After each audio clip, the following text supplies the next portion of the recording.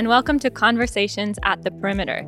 Today, Colin and I are excited to share with you our conversation with Tim Hsieh. Tim is a research faculty member here at Perimeter Institute for Theoretical Physics, and his work is at the intersection of quantum information and quantum matter. And it was such a fascinating conversation to have with Tim, because we talked not only about quantum matter and quantum science, but we talked about his childhood, growing up in Los Angeles, and competing in the physics Olympiad, and coming to Perimeter Institute as a teenager for the International Summer School for Young Physicists. And we also got into his newest adventure, which is fatherhood. So it was a fascinating conversation about science, life, and just about everything. I know you're all going to enjoy this conversation. Let's step inside the perimeter. Tim, thanks so much for joining us today. Yeah, sure. My pleasure. So I wanted to start by asking you a little bit about the area you work in your research. I was reading that your work is at the intersection of quantum information and condensed matter. So I'm curious what draws you to that specific intersection and why you like to combine those two fields. Basically, I'm most interested in what happens when you have like many quantum degrees of freedom that are all kind of interacting with each other, and what type of new phenomenon can arise from such a big system. You know, it's kind of different from the usual philosophy of physics, which has basically been like a reductionist philosophy where we start with the big universe as a whole, right? And then we try to break it down into smaller building blocks, like our atoms, into electrons, protons, neutrons, and then even smaller pieces. You know, that has had crazy amount of success, culminating in the Standard Model. But this other philosophy of looking at this emergent approach of physics is kind of like the other way around. Like, we know the basic building blocks. Let's say we have some electrons. And then now the question is not trying to reduce it further, but trying to put them all together and see what types of new physics can arise from this collection. Not reducing, but building up from the bottom up. A colleague of mine wrote an article about you, and she said it was like a quantum form of Legos. Yeah, exactly. That metaphor that we're starting with individual building blocks and then seeing what we can build out of it. Yeah, that's right. I have to ask, were you a Lego kid? Is that I was a big Lego fan. Were you building complex objects out of simple building blocks even then? I was most definitely throwing away the manuals and just trying to do things myself. That's indeed what draws me to this approach to physics, because it really allows you a lot of freedom of creativity to try to engineer all sorts of new phenomenon that you would never have expected just by looking at each piece individually. How does quantum computing factor into this, or quantum information? So quantum computing, you can think of as a large collection of these degrees of freedom called qubits, which you can realize physically in many different ways. So a quantum computer would be an example of such a big collection of quantum degrees of freedom that we are manipulating in a way to perform useful things. A quantum computer you can think of it as a particularly useful phenomenon emerging from this large collection of quantum particles. Are you also interested in some not so useful products? Yeah, it depends on what do you mean by useful. As a physicist, to me, one of the most appealing applications of quantum computers is to simulate quantum systems that, if we didn't have a quantum computer, would be hard to simulate. So basically, using our classical computers, we would struggle with understanding. There are a lot of intractable models that we run into problems either with pen and paper or with our current computers. However, if you had a quantum computer, you would be able to simulate these intractable models, do measurements on your quantum computer to read out answers that you would not have access to. So it's that type of not so practically useful on a day-to-day basis, but as a physicist, very meaningful. And I guess, of course, if something is not useful immediately, it doesn't mean that it couldn't be useful someday. That's right. What it could be useful for. Yeah. Another question I have, because you started talking about simulation, and can you help us understand that word? So and also maybe what's the difference between a quantum computer and a quantum simulator?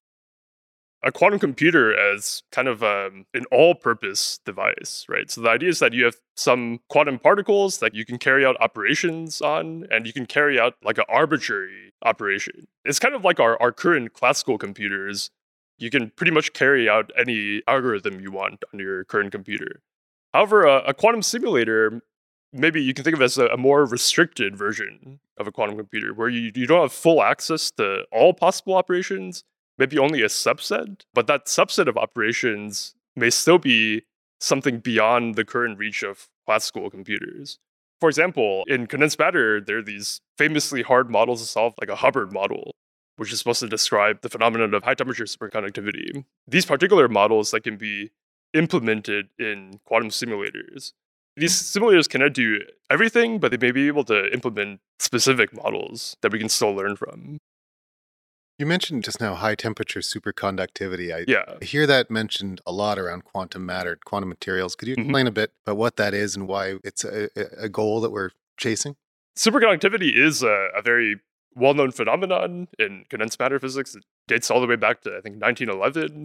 It's a fascinating phenomenon in which basically the resistivity of the material drops to zero below a certain temperature. Is that a resistance in terms of like carrying electrical current? Yeah, that's right. That's right. So you could pass current through this superconductor without any dissipation, without any like energy loss. Without a superconductor, much energy is lost. That's right. So, like when we pass current through typical metals that are not superconducting, there's heat loss, and that's a major problem for like energy transport. Superconductivity is possible, but at super low temperatures? Exactly. So they're actually not super low at this point. They've gotten higher and higher as Just chill. the years has progressed, but they're still relatively low on, everyday human scales, right? They're on the order of several Kelvin usually.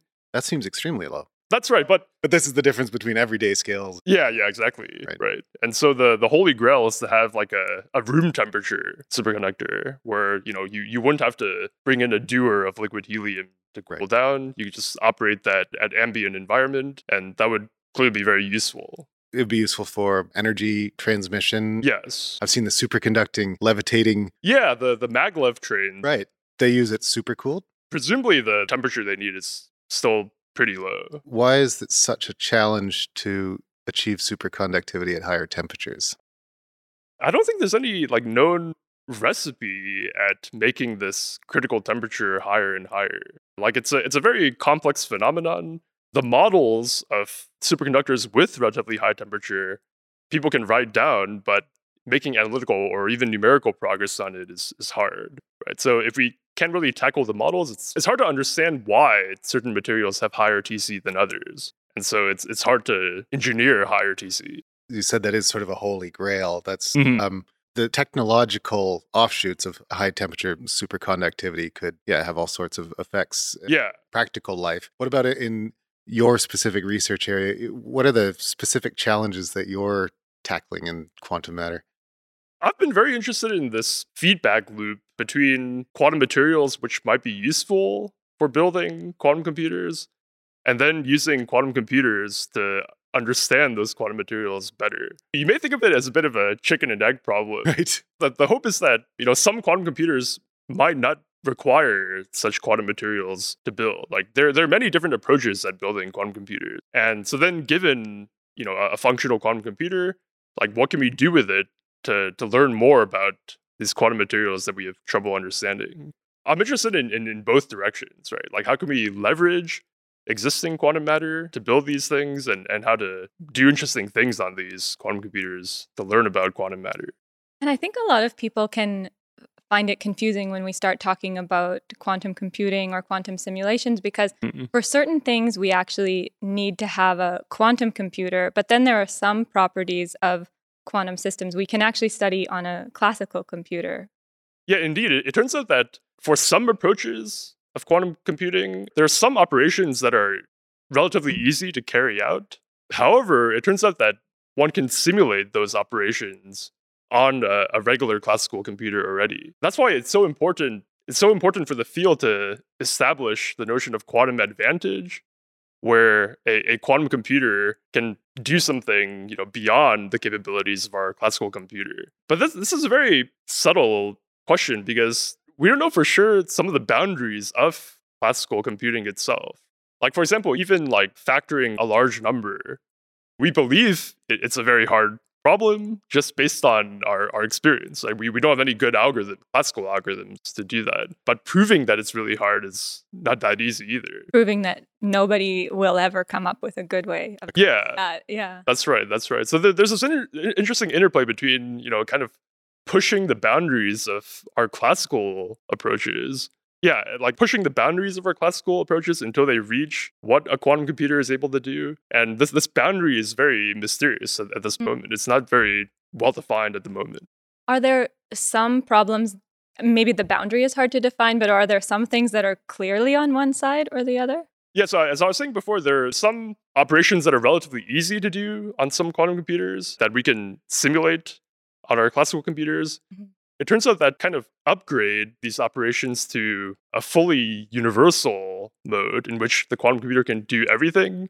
It turns out to do that, we need this resource called magic, which is, actually a technical term in quantum information. I love it. I love that there's a technical term called. Who came up with this term? I think originally it was Sergei Bravy and Alexei Kitaev. You can think of it as like a resource, so some special quantum states that if your quantum computer has access to, then it can really do everything.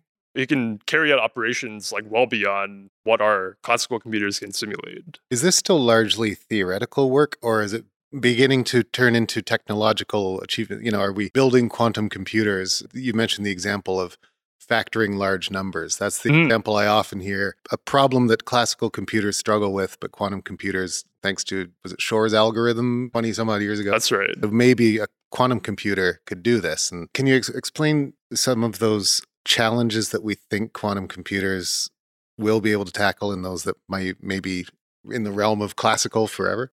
The problem I mentioned of factoring large integers, that's one famous example of what a quantum computer can do efficiently, but that a classical computer can do inefficiently. I think other examples of where you can get a major quantum advantage are in quantum simulation. Like looking at the dynamics of a quantum system, of like a many-body quantum system, it's typically hard to simulate such things on our current computers. But for quantum simulators, you just have the thing right there and you just let it evolve in time. It itself is the object of interest, right? And so you just, read out whatever you want to know about it from the system itself. And so are you working largely theoretically and you're working with experimentalists? How does it work in terms of going from pure theoretical ideas to possibly a device? I guess what I've been doing in the past couple of years is proposing some interesting protocols that can be carried out on existing quantum computers that are in the spirit of this quantum simulation. So basically, in condensed matter, we have many interesting states that we have yet to realize in actual solid state quantum materials. And yet now with these quantum devices, you can imagine just building these states directly, as opposed to having to find it in a piece of rock. Right? When I hear states, my layman interpretation is liquid, solid, gas. Am I right in thinking that that's just the tip of the iceberg? When you indeed, that's a good analogy. So liquid solids, these are examples of classical phases of matter.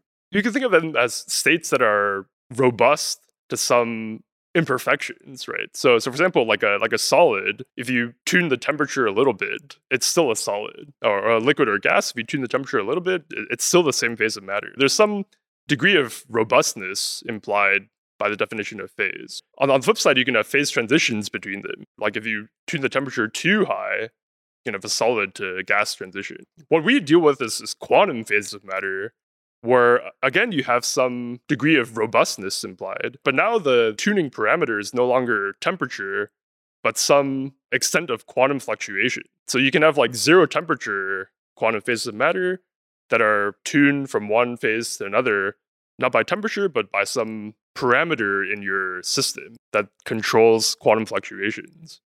So I guess superconductivity would be an example. Exactly. Of these quantum phases. Are there other examples? So for example, you can think of a ferromagnet and paramagnet as two different quantum phases of matter. So basically, you can imagine that your system is some collection of magnetic moments. In one phase, the ferromagnetic phase, they all align, whereas in the paramagnetic phase, they're all disordered and highly fluctuating. So that's another example of quantum phases. Do some of those quantum phases have this quantum magic that you were talking about? Yes. Yeah, one thing we did recently was basically connect this concept of magic, this resource that you need to upgrade your quantum computer to be fully universal. What we did was connect this magic resource to the study of quantum phases of matter.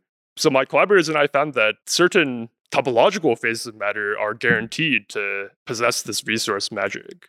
And what's a topological phase Yes, matter? thank you for that. Yeah, that's a good question. So a topological phase of matter is kind of an unusual quantum phase of matter. So the example I gave earlier of quantum phase of matter, of this ferromagnet, is something with like a local order parameter. It's something where if you look locally at the system, you see that all your magnetic moments are aligned in a particular direction. Right? So it's something that you can identify locally. However, a topological phase of matter is still distinct from a completely disordered phase, the paramagnet, but it cannot be identified by such local order parameters. You need to look at some more global property of the system. For example, some entanglement property of the system or some property of the boundary of the system. It's that distinguishes topological phase from the paramagnet. Mm-hmm. Is it really sort of parallel to the idea of topology, thinking of the shape of the mountains and valleys of the earth? You're looking at something in a broader picture rather than an individual. Yeah, exactly. The idea behind topology is that you have some robust property of the system that any local deformation cannot change. Right. So you have like a torus, but if you like pinch it locally, it's still a torus. And so it's that kind of global notion that characterizes a topological phase, as opposed to a local order parameter as in the ferromagnet. You're a co-leader of the Clay Riddell Center for Quantum Matter here at Perimeter. Can you explain what that is and what you and your colleagues sort of broadly are trying to do with quantum matter here at Perimeter? The Center for Quantum Matter is kind of built from the foundations of three fields. I would say quantum materials, quantum information, and quantum gravity. These three fields actually have a lot in common. All of us are pretty much interested in this question that we begin the podcast on, which is what happens when you put many quantum degrees of freedom together and allow them to interact strongly? Like, what can come out of this many-body quantum system? And it's this underlying question that kind of drives all three of these areas of our center. So a truth about quantum gravity, about what happens in extreme gravity, could relate to quantum information, building a quantum computer. There could be parallels there in the... Yeah, I think more specifically in quantum gravity, there's this notion of holography, where a strongly interacting many-body quantum system is actually equivalent in some sense to a theory of gravity in one higher dimension. And so it's a very striking phenomenon of gravity that has emerged from this many-body system. But gravity is just one extremely interesting instance of something emerging. Gravity is considered an emergent phenomenon.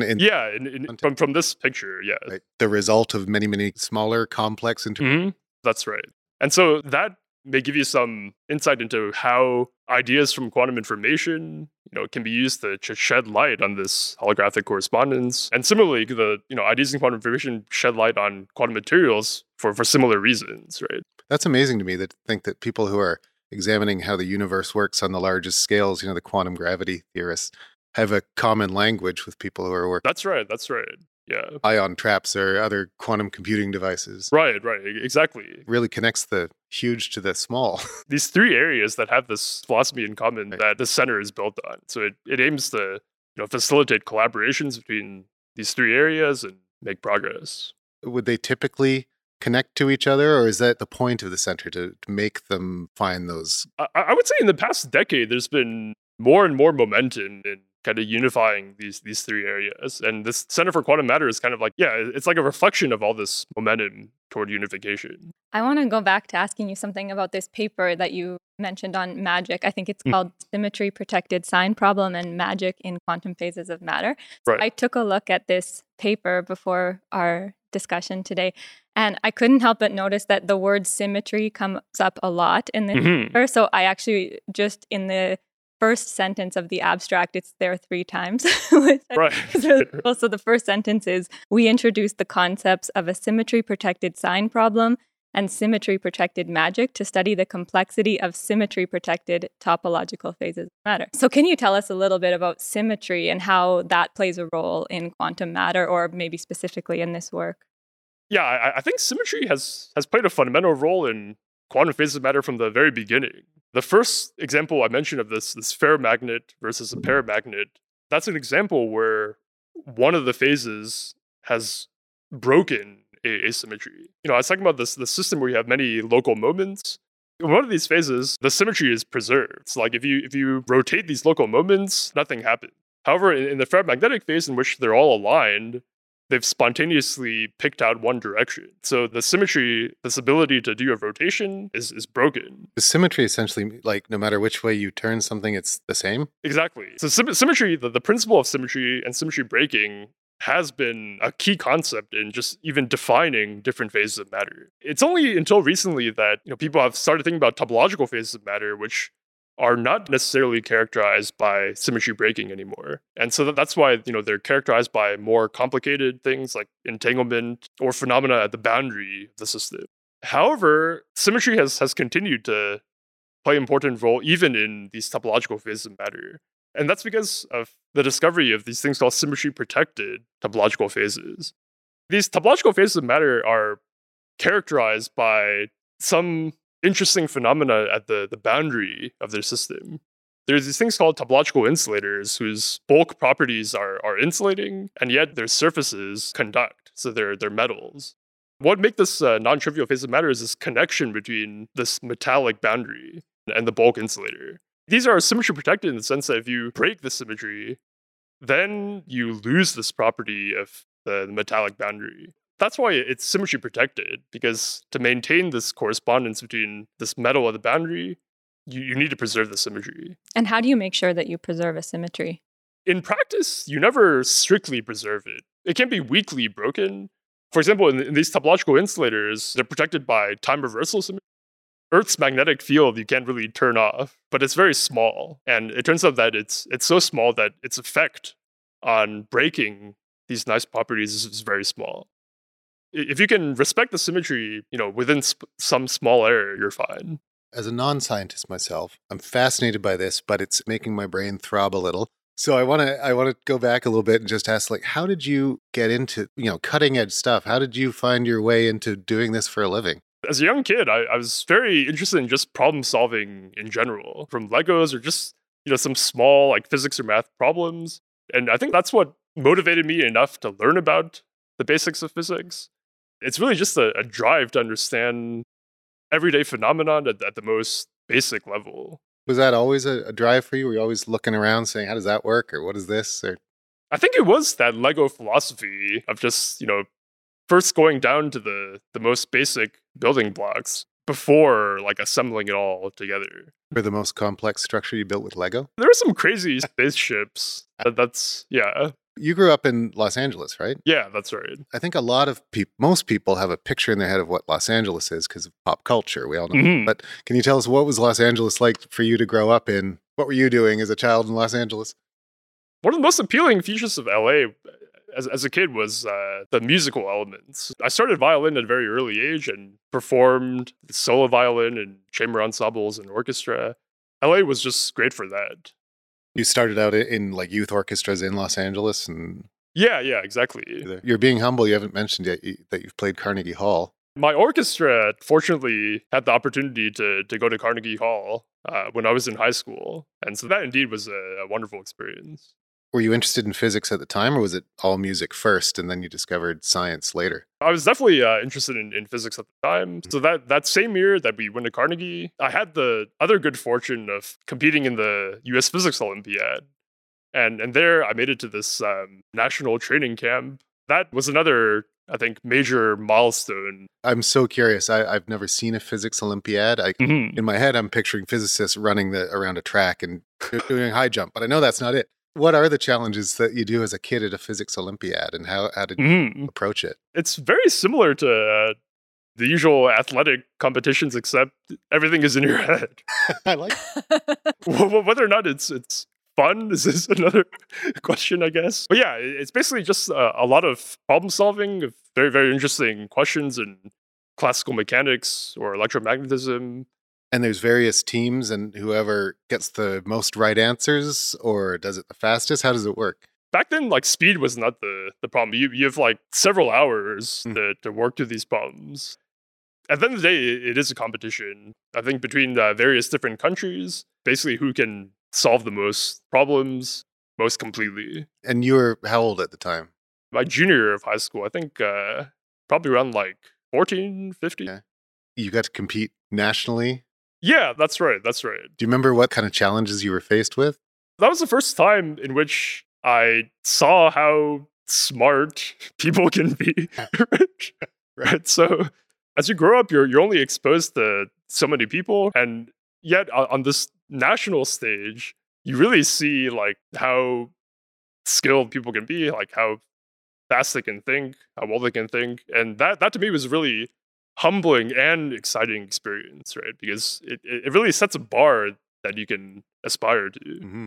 Are you still in touch with anyone from that time, or did any of them go on to be? Yeah. I know several people on the team. I've kept in touch with them. Some have become experimental physicists. Some have gone on into other fields, like applied mathematics. We've all gone our different ways. But I'm sure that training was very useful, no matter which discipline. And shortly after that was when you first came to Perimeter for the International Summer School for Young Physicists. Right. Can you tell us a little bit about that and maybe what stands out when you look back on that time? So at the culmination of this Olympiad training camp, they advertised this, relatively new program at Perimeter, is ISSYP. It sounded great. The summer after I graduated high school, I attended ISSYP. And I think that was the first time in which I really learned some basic concepts in quantum mechanics. After all those physics Olympiads, those were more... All the physics Olympiad were primarily classical physics, mechanics, and E&M. I only had some vague notions of quantum mechanics at the time. ISSYP really opened my eyes further and, allowed me to really see some of the, counterintuitive aspects of quantum mechanics. Plus, I assume you were there with other teenagers who were sort of just like you had been probably doing their own physics contests and, physics enthusiasts.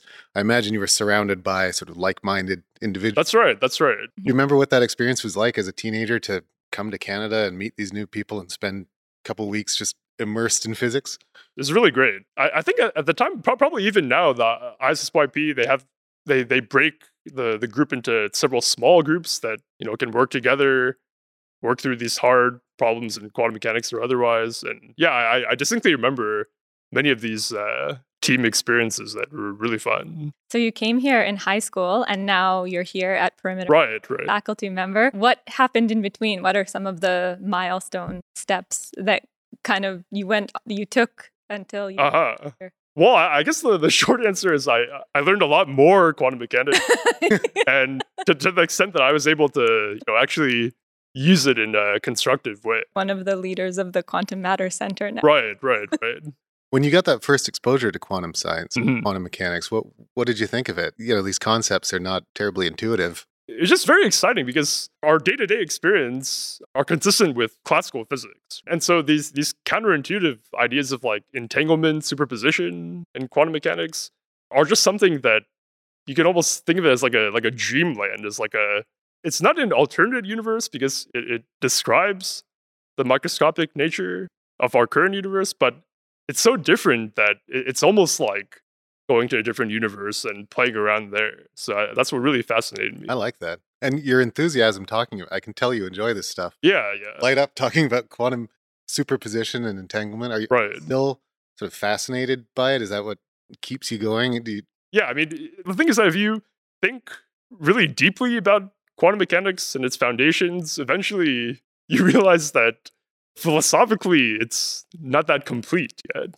Is that why it's so counterintuitive to us? Because it's not yet complete, or because we haven't developed our intuition for this stuff yet? Well, I think even things that are solidly in the foundation of quantum mechanics are already counterintuitive. But there's this additional aspect that the theory, even while being counterintuitive, is not like aesthetically that satisfying sometimes. So for example, in basic quantum mechanics, you first learn that there are two types of operations of just the unitary evolution of a system and measurement. And these two things, in your most basic course, you learn that they're just two separate operations that are allowed in quantum mechanics. And later, maybe in a more sophisticated course, you learn that this idea of measurement can be incorporated within unitary evolution of a bigger system, in which you treat the object of measurement and the measuring device as a joint system. Talk a little bit more about measurement here, because I think it's a word that a lot of people would use pretty often, and probably they're using more of a classical definition. So why is measurement maybe more subtle, or what are kind of some of those subtleties when we're talking about it in quantum mechanics? Yeah, measurement is subtle in quantum mechanics because in quantum mechanics, you can have basically a superposition of many different states. And when you do a measurement, in the most basic description, you're collapsing that big superposition into one branch of the superposition, into one component of it. That's why, again, in the most basic description, this measurement is some operation that supplements the usual dynamics of the superposition. Our superposition is supposed to evolve under a Schrodinger equation, and yet to describe the actual measurement process, you need to say, okay, there's this weird operation where it can also collapse into one component only. And so it's this tension between these two types of operation, this coherent evolution with Schrodinger equation, and this drastic collapse to one component that is very subtle. How the two can be reconciled, if at all, I think is still a open question. Measurement means that it causes that collapse to it. Yeah. So right. You can't look at a superposition. Once you look, you've forced it to. That's right. The kind of paradox is that your measuring device and the thing being measured are just also some big collections of particles, right, that are evolving under the laws of quantum mechanics, right? So in principle, they should just be evolving under the description of the Schrodinger equation. So then why did I need to introduce this extra concept of collapse? Is this type of subtlety that is quite fascinating. And I know some of your work involves, even now, exploring some of the subtleties of this measurement. And right. You're looking at these quantum systems, these large quantum systems. You can do these measurements on maybe different parts of the system, or you could do it at different rates very often, or maybe spread apart. What are some of the interesting dynamics or features that you can observe by adjusting how you measure? Yeah, so indeed what we were discussing about the more philosophical aspect of measurement, one can just kind of sweep it under the rug for now and adopt the shut up and calculate philosophy of quantum mechanics, right? Where you just accept it as the way it is and kind of run with it. And indeed, that's what I and many other condensed matter physicists have been doing. What we were doing is kind of motivated by the recent use of measurement as not something you do at the end of an experiment, but as something you can do during the experiment to create some interesting dynamics. As I said there, you can think of quantum mechanics as having these two operations. One is unitary evolution with Schrodinger equation, and one with measurement, these collapse of the wave functions, right? And so previously, most of the dynamics we considered only involve one kind, this Schrodinger equation evolution. However, when you put the two together, it turns out that you can have very interesting dynamics leading to dynamical phase transitions. I've been very interested in recently is exploring this dynamics involving both of these operations. And these operations kind of want to compete with each other. So this Schrodinger equation evolution or unitary evolution, it tends to want to create entanglement. It wants to entangle many particles together. Whereas this measurement operation, it wants to disentangle particles and just collapse things locally to definite states. So there's this competition between entangling dynamics and disentangling dynamics. At a critical balance between the two, you have this phase transition. And it's this type of interesting dynamics we've been playing around with. And so one of the phases on one side of that transition would have more entanglement and the other one would have less? It's not even necessarily the amount of entanglement, it's how the entanglement scales with the system size. So basically, in one phase, the entanglement is very short range. If you divide your system into two pieces, you only have entanglement locally across the partition. However, in another phase, the entanglement is long range. Across the partition, you have entanglement between particles on all scales. You sort of joked that when you finished ISSYP here at Perimeter and then came back later, in between, you just learned a bunch more quantum mechanics. I think that's a nice way of saying that you did a lot of schooling. You went to MIT for PhD and a postdoc at Kavli Institute in California. I want to focus on the MIT bit for a second because I discovered a very interesting, cool connection between your musical life and your scientific life. Can you tell us a bit about this composition? Let's actually just play a little bit and then tell us what it was.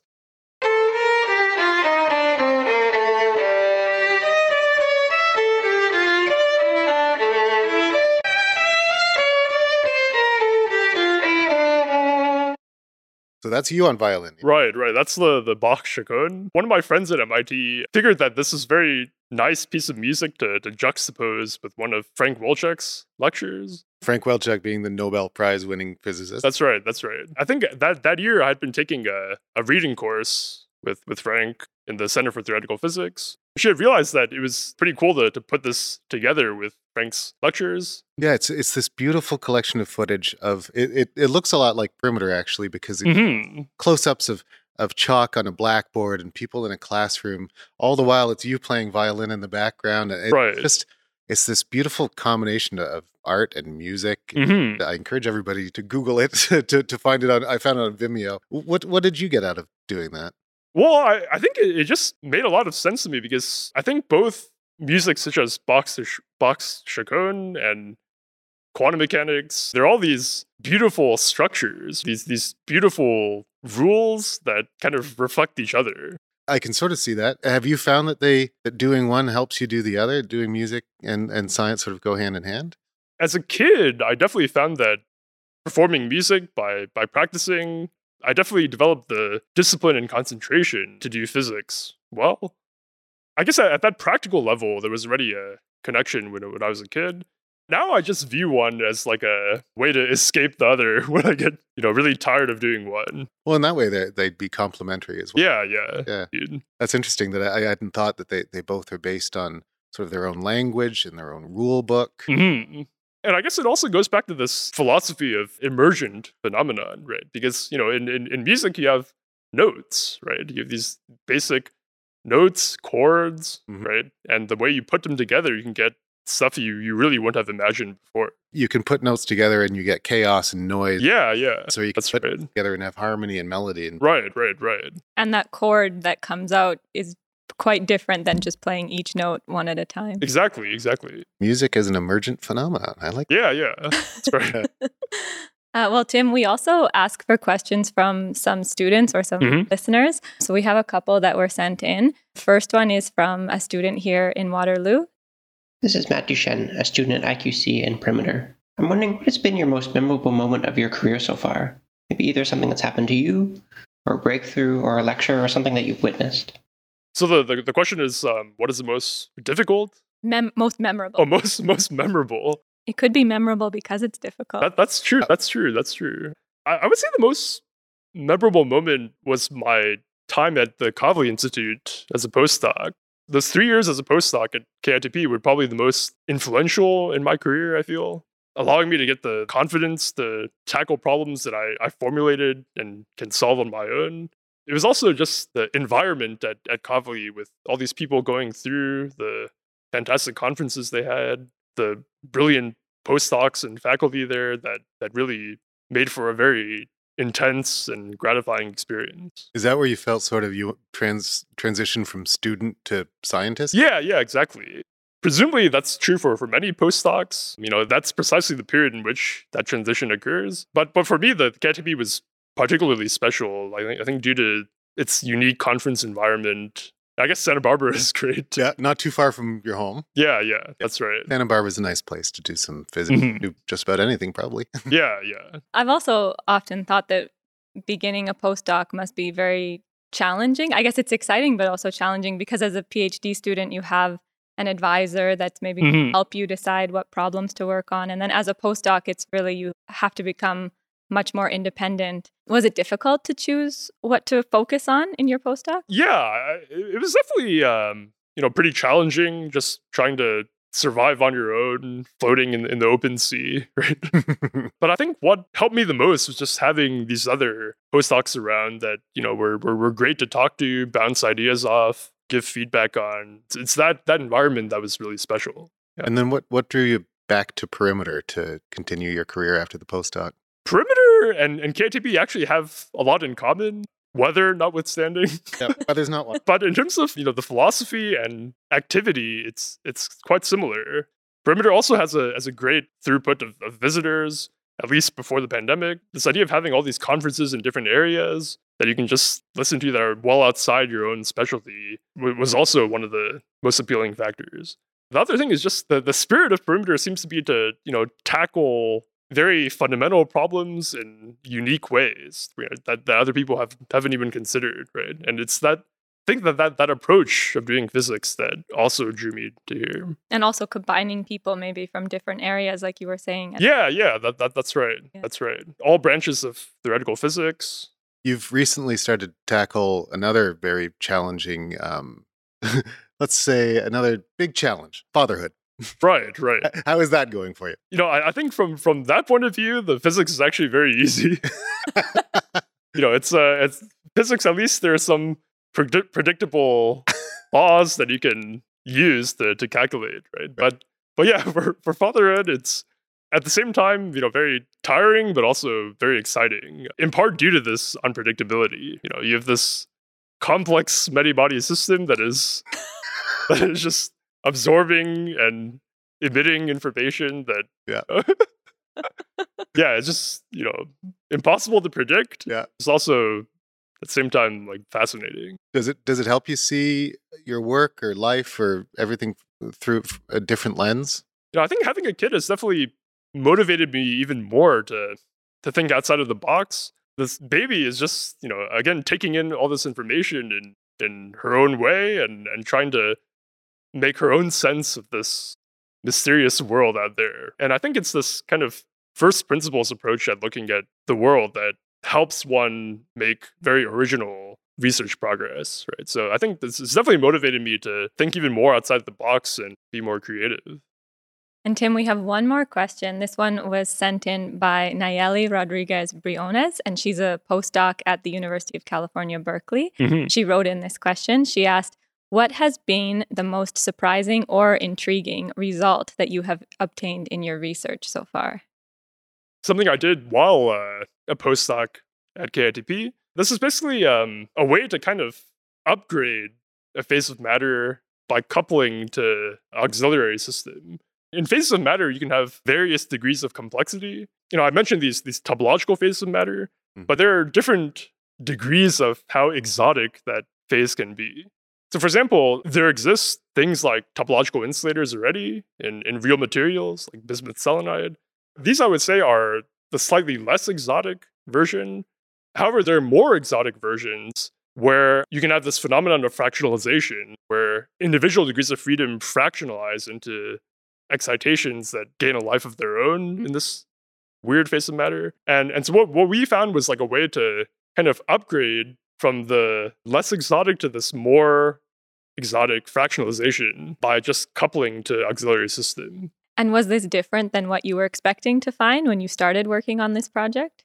It kind of arose from earlier project of mine in which I found that if you just couple a topological phase of matter to same degrees of freedom, you can kind of clone that phase. You can kind of duplicate it in the auxiliary system. We call this topological proximity effect. You're kind of inducing the order on a nearby system. This work that I mentioned before, this upgrading of the phase, arose when we realized that if you couple to different degrees of freedom, you can actually kind of clone it in a very different way. You can impart the non-trivialness of the first system onto the second one, but twist it in a more complicated way and make a even more intriguing phase of matter.